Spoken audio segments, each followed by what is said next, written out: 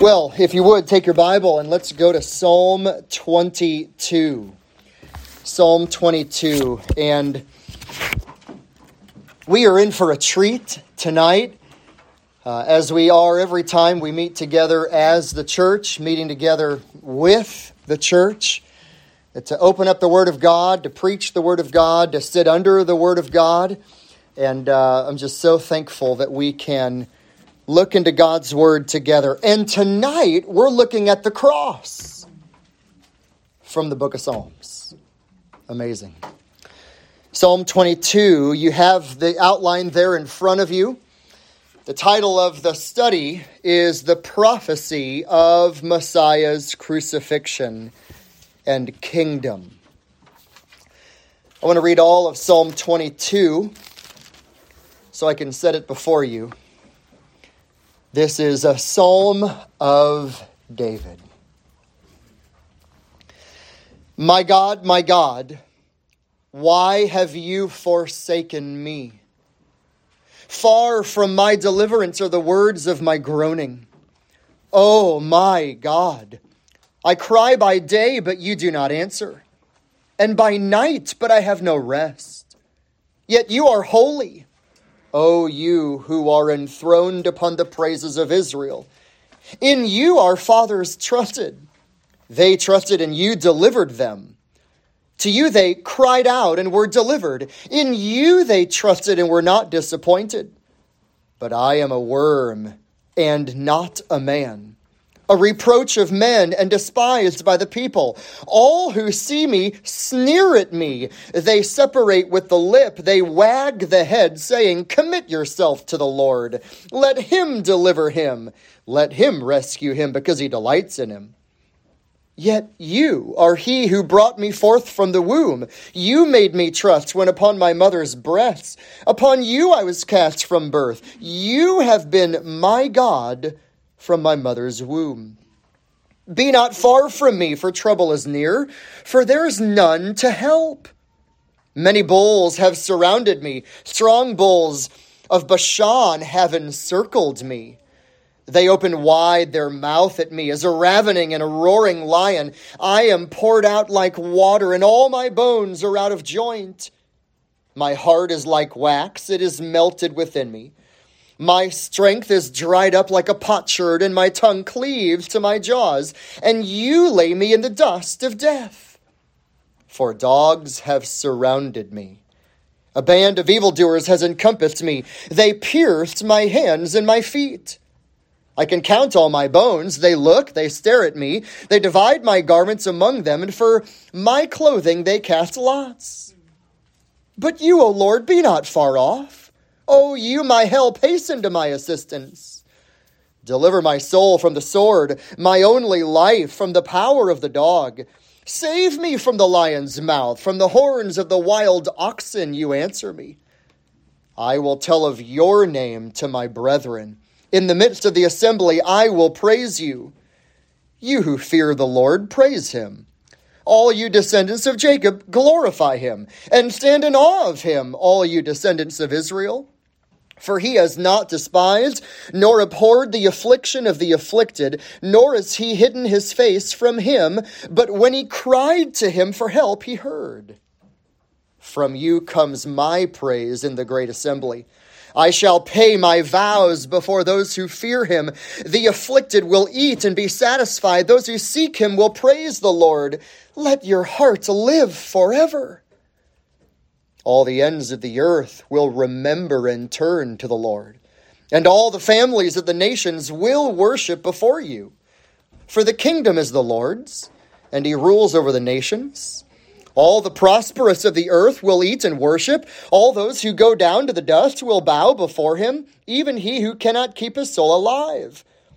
Posterity will serve him. It will be told of the Lord to the coming generation.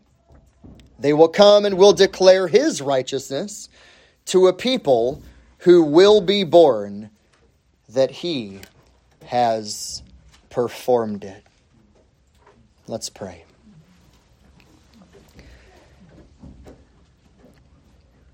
Lord, we humble ourselves before the majesty of your word.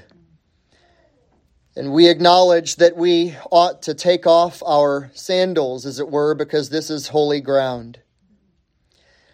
To gaze upon our Savior at Calvary, and to look upon the blood that was poured out and the death that he died and the atonement that he accomplished for us. For us. Would you lift our eyes heavenward to behold our great Savior?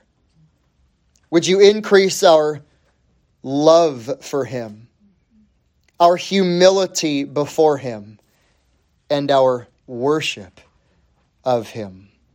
Thank you, Lord, for this chapter in the Word. In Jesus' name, amen. J.C. Ryle said this: if you were to take away the cross of the Lord Jesus Christ, the Bible would be a very dark book. He's right. Because what we are looking at in Psalm 22 is the most profound period in all of human history. It is the preeminent hours that the world has ever known. It is we might say, the most petrifying hours in all of history, which we sang from the hymn earlier. What is it? It's when Christ, the mighty Maker, died for man, the creature's sin. Now, if you and I were to survey the four gospel records, Matthew, Mark, Luke, and John, really, by and large, they give very little detail about the physical abuses of the crucifixion event. Now, they talk about what happened around the crucifixion, but there's not a lot of detail about crucifixion itself. The book of Isaiah gives a lot of theology about the cross, as we looked at in chapter 53. But if we look at Psalm 22, we might say that this is the chapter in the Bible that gives so much detail about the human indignity of crucifixion. James Montgomery Boyce, I think, said it well when he said, Psalm 22 is the best description of Jesus Christ's crucifixion. It is a great and a humbling and yet a glorious portrait of the crucifixion. Now, you know this, but I want to read a little bit of Matthew chapter 27 and just listen. I'm going to skip around a little bit in the crucifixion narrative, but I want you to hear what the New Testament gospel record says by way of introduction, and then we'll work through the psalm. In Matthew 27, beginning in verse 29, after twisting together a crown of thorns, they put it on Jesus' head and a reed in his right hand, and they knelt down before him and they mocked him, saying, "Hail, King of the Jews!" They spat on him, and they took the reed and began beating him on the head. After they had mocked Jesus, they took the scarlet robe off of him, and they put his own garments back on him, and they led him away to crucify him. And when they came to a place called Golgotha, which means the place of a skull, they gave him wine to drink mixed with gall, and after tasting it, he was unwilling to drink. When they had crucified him, they divided up his garments among themselves by casting lots, and then sitting down, they began to keep watch over him there. And above his head, they put up a charge against him, which read, "This is Jesus, the King of the Jews." There were two robbers crucified with him, one on the right, one on the left.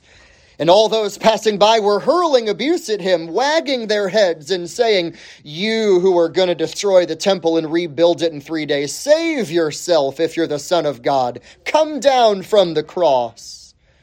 In the same way, the chief priests, along with the scribes and elders, were mocking him, saying, "He saved others, but he cannot even save himself. He trusts in God. Let God rescue him if he delights in him, for he said, 'I am the Son of God.'"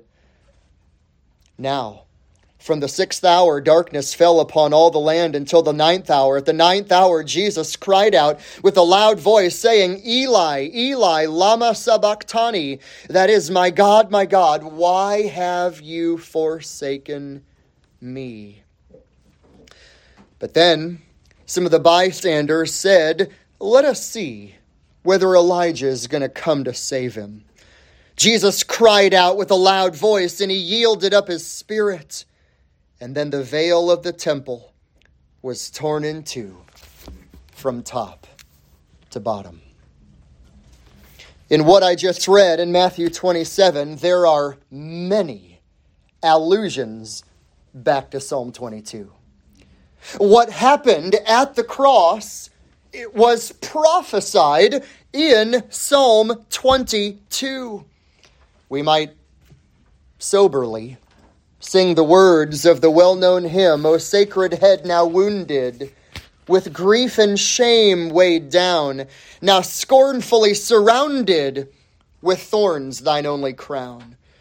O sacred head, what glory, what bliss till now was thine, yet though despised and gory, I joy to call thee mine. This is the Psalm of the cross. This is the Psalm of the cross. And what I want you to know, Psalm 22 is the beginning of a trilogy. Psalm 22 is the suffering. Psalm 23 is the shepherding. Psalm 24 is the sovereignty and the kingship of our Christ. This psalm, Psalm 22, is all messianic. It is all messianic. It is all prophetic. It is all pointing to Christ. Biblical prophecy is a legitimate genre of Scripture. It is divine, supernatural, foretelling, and decreeing of the future. The Psalm 22, is going to prophesy the crucifixion and the kingdom of our Messiah. And you have the outline there in front of you, and I want to make it very simple so that it will be memorable. There's a lot of details, and to be honest, we can't look at all of them tonight. But I want to show you, number one, your Messiah's rejection. And then I want to show you, second of all, your Messiah's reign. And I hope that as you leave here tonight, and even preparing us for the prayer meeting, we will be in awe of our Savior. And we will be yearning to pray and praise our Savior. That we will leave here saying, wow, what a Savior we have. So let's begin, verses 1 to 25. I want you to see your Messiah's rejection. Your Messiah's rejection. In no ambiguous terms, these verses don't speak of somebody in pain. They're not talking about David in illness. These are verses that are pointing to someone who's being executed by crucifixion. That's the meaning of these opening verses. I remember in seminary coming across, I was writing a paper on crucifixion, and I came across this by the Roman writer Cicero. He said, let the very name of the cross be far away, not only from the body of a Roman citizen, but from his very thoughts, his eyes, his ears. Don't even talk about the cross. Why? It was so horrible. It was so bloody. It was so defaming and degrading and humiliating. And yet Psalm 22 is going to prophesy in stunning detail what happened when Jesus was crucified. You know verse 1, my God, why have you forsaken me? It's what makes the cross. That God the Father abandoned in the intimate relational sense the Son of God on the cross because God poured out his wrath upon the Son. You know the last verse of the psalm as well, because the very last verse of the psalm tells us that God's righteousness would be declared to a people who will be born. And what's the summary of it all? That it is finished would be a legitimate way to translate that from the Hebrew. It's an amazing, remarkable psalm. I think, based upon the first and the last phrase of Psalm 22, that is a clear proof that Jesus meditated on one primary chapter of the Bible that carried him through the cross, and it was Psalm 22. He knew it by heart. He memorized it. He quoted verse 1 on the cross, my God, my God, and then he quoted the last phrase on the cross, it is finished. And the whole thing, from beginning to end, it's prophesying that very event as he's hanging on the cross. He is being carried through the whole crucifixion event by meditating on Scripture. We should do that as well. Well, the opening verses of Psalm 22 are all about the rejection. They're all about the anguish of the man who would be crucified. Spiritually, emotionally, physically, he was rejected. There's nothing funny about this. There's nothing clean about this. There's nothing PG about this. The crucifixion was something that would bring a queasy feeling to all of our stomachs if we thought about it rightly or saw it visually. Consider the Messiah's rejection, verse 1. My God, why have you forsaken me? We could talk about theology for endless hours here, but let me just ask you to ponder this. Jesus was forsaken relationally by his Father so that you might be received relationally by God as your Father. It's amazing, amazing love. That's something that for all of eternity past, he only knew intimate relationship with his Father, perfect joy, and yet now that intimate relationship is severed. The Trinity is not severed. Don't misunderstand me. He didn't stop being God, but the intimate relationship was severed for you. We see the rejection of the Savior. In verse 2, he cried by day, but God didn't answer, and by night he had no rest, which I think means the darkness that came over the land. Verse 3, but God is holy. He is enthroned on the praises of Israel. He acknowledges in these opening 5 verses the spiritual anguish that he underwent on the cross. He was spiritually forsaken by his Father. He cried out to God, and yet his Father turned his back on the Son. He was abandoned by the Father, so you would never, ever know that abandonment. But then we come to verses 6 and following. Notice the emotional pain. Notice verse 6, Jesus said, but I am a worm. Now there's something really interesting here. You know the book of John. You know the 7 I am statements. I am the door. Before Abraham was born, I am. I am the true vine, the resurrection, the life. I am. Did you notice in verse 6? Here's another I am. I am a worm. I am a worm.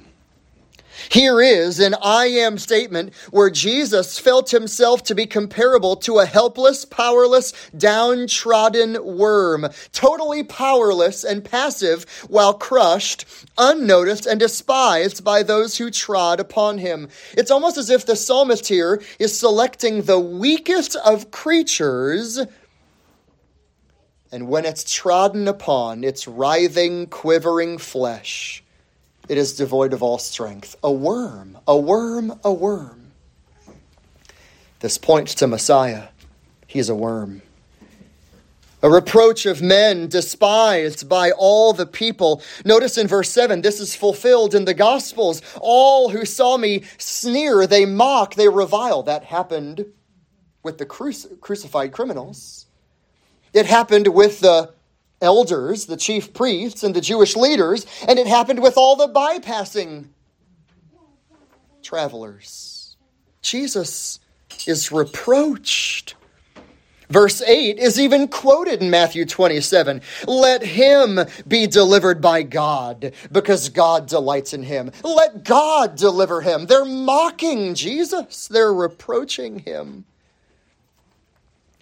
Skip down to verse 11. Notice how the Messiah is alone in his rejection.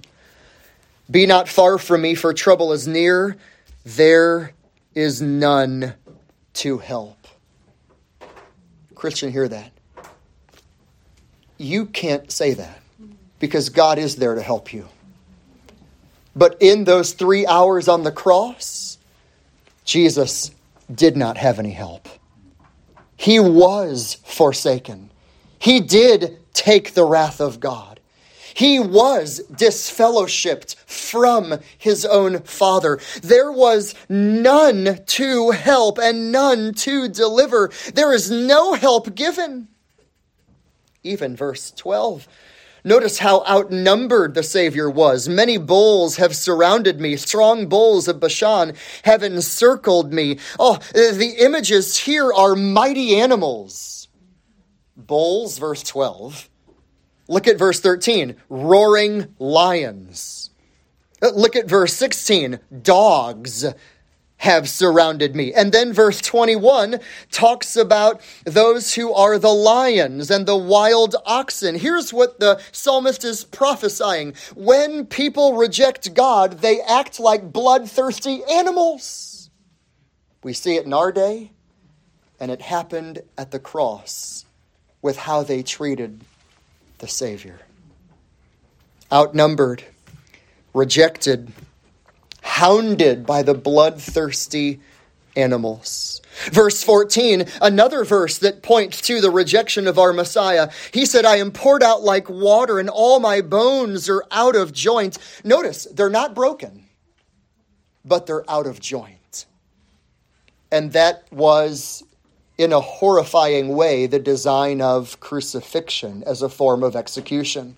It did not break bones, but you were disjointed in every possible way. He was beaten. He was disjointed.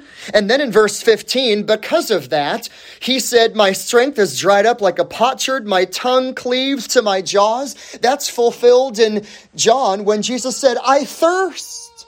I thirst. He was parched, dehydrated, difficult to speak.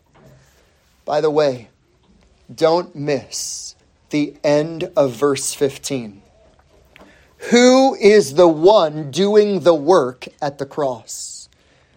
You have laid me in the dust of death. Who's the one who's actually accomplishing Calvary? It's God. This is the words of Messiah speaking to God. This is God's doing. This is like Isaiah 53:10. It was the will of the Lord to crush him. What made Calvary? Calvary is what God the Father did to God the Son on the cross. It wasn't what people like us did to the Son. It's what God did to the Son. And then amazingly, hundreds of years before crucifixion was even invented as a means of execution, verse 16, you see it there in your Bible at the end of verse 16, they pierced my hands and my feet. David wrote this, and there was no crucifixion at his time. They didn't pierce. It wasn't until hundreds of years later. This is the precision of our God. Isaiah 53:5, he was pierced for our transgressions. Zechariah 12:10, they will look on me whom they have pierced. Pierced, pierced, pierced. Christian, maybe we ought to take a Selah for a moment and just pause. Consider the bloody wounds of your Savior. Consider the fleshly beatings that your Savior took. Ponder the divine abandonment that your Savior really experienced. Consider the soul-crushing anguish of Jesus on the cross, spiritually, emotionally, physically, for you and for me. And as if that wasn't enough, Look at verse 18, and so much more could be said with all of this, but in verse 18, they divide my garments among them, and for my clothing they cast lots. That's what they did in Matthew 27. He was crucified naked, humiliated, shamed. Fully fulfilled in Christ. All of this. This is your Savior. This is your Savior. May we say with Paul in 1 Corinthians 2, I want to know nothing among you except Christ and Him crucified. May we say with Paul in Galatians 6, may it never be that I would boast except in the cross of our Savior. In Ephesians 2:16, God is the one who reconciles us together in one body to God through the cross. 1 Peter 2:24, Jesus bore our sin in His body on the cross. One Puritan said this, God, who spares all other men, did not spare His own Son. And God did not spare His own Son so that He might be able to spare you. What a Savior. What a God. What a plan. What a substitution. And all of these verses speaking of the rejection of our Messiah.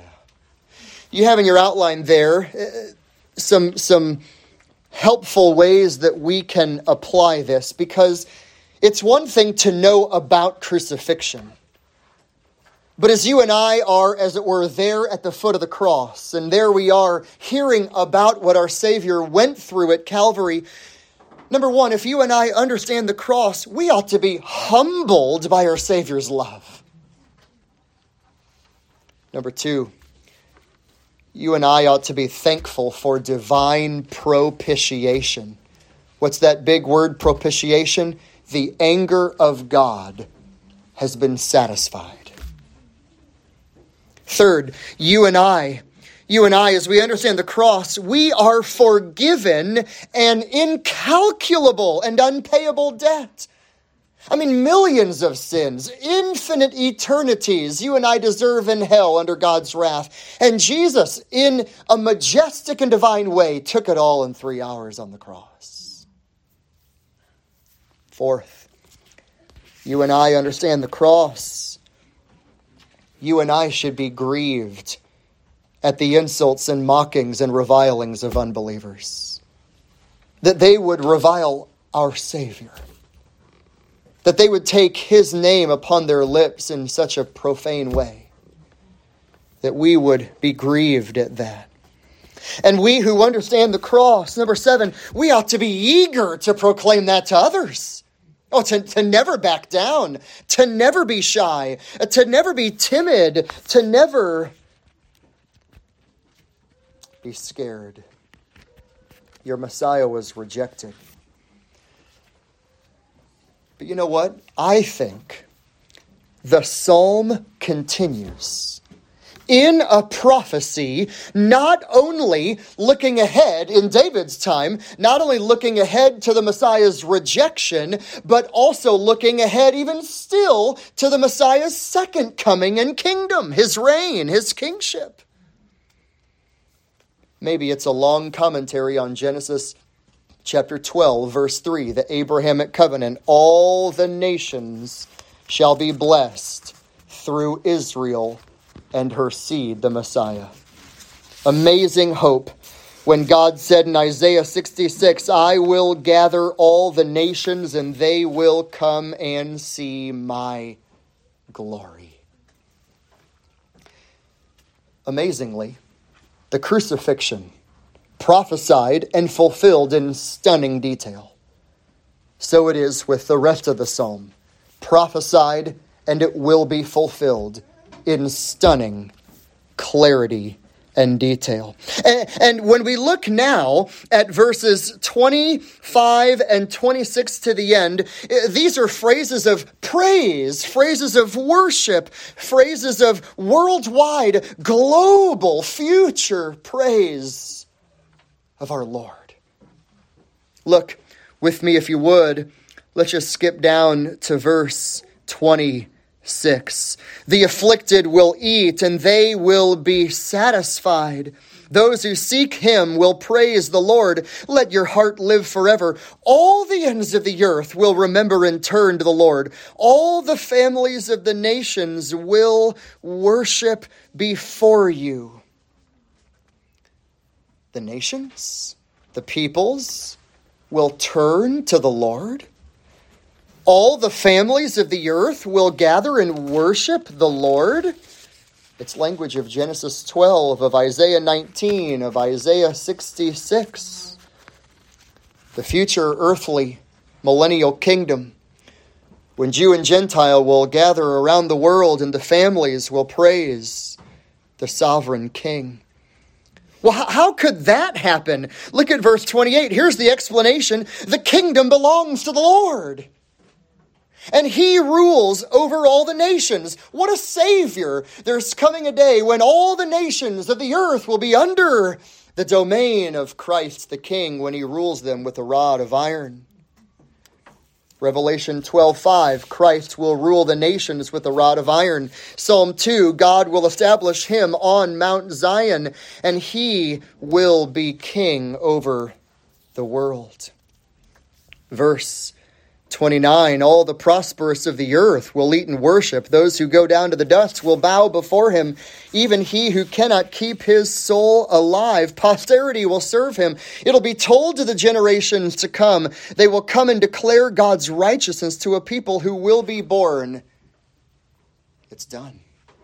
He did it. The work has been done. It is finished. The whole plan of redemption. The debts have been paid. This is language very similar, if you want to jot this down, to Psalm 72. Solomon wrote Psalm 72, and he wrote that about a son, a descendant who would rule over the world. And all the nations and all the kings would come, and they would bow down, and they would pray to, and they would honor the king who would rule over the world in righteousness. Psalm 72 is an amazing prophecy of the coming kingdom. That's what he talks about here. What a prophecy. What a prophecy.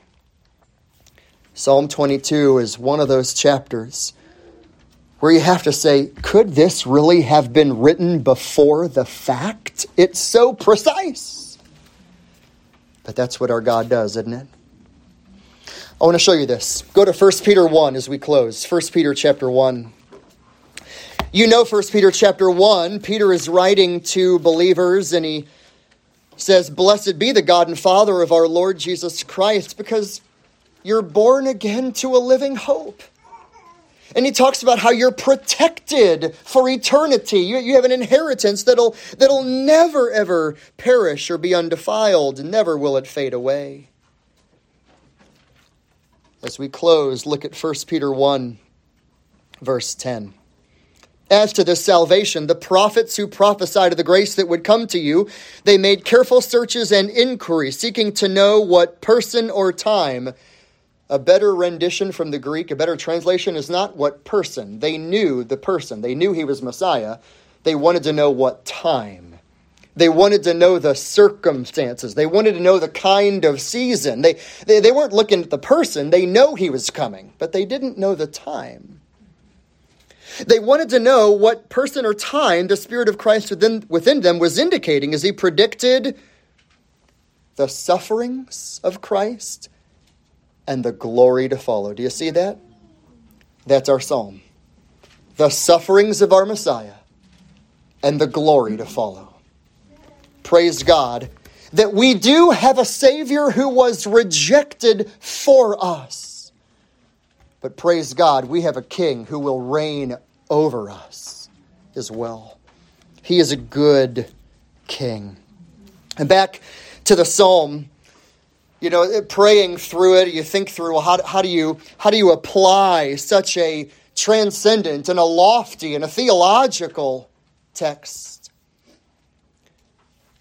In your outline, you see the three helpful admonitions. They come right from verse 23. We are to praise the Lord. We are to glorify the Lord.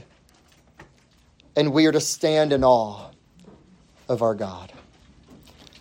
Church family, let's do that together. As we leave here, let's praise the Lord.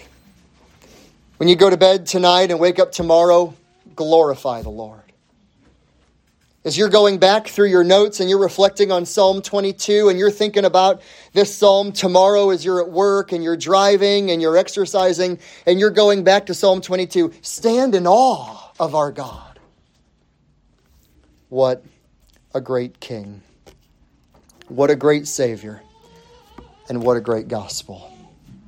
Let's pray. Father, thank you for the Savior who loved us, and the Savior who died for us, and the Savior who is returning for us, and the Savior who is the King over all kings. Oh, we worship and praise and bow before your glorious majesty.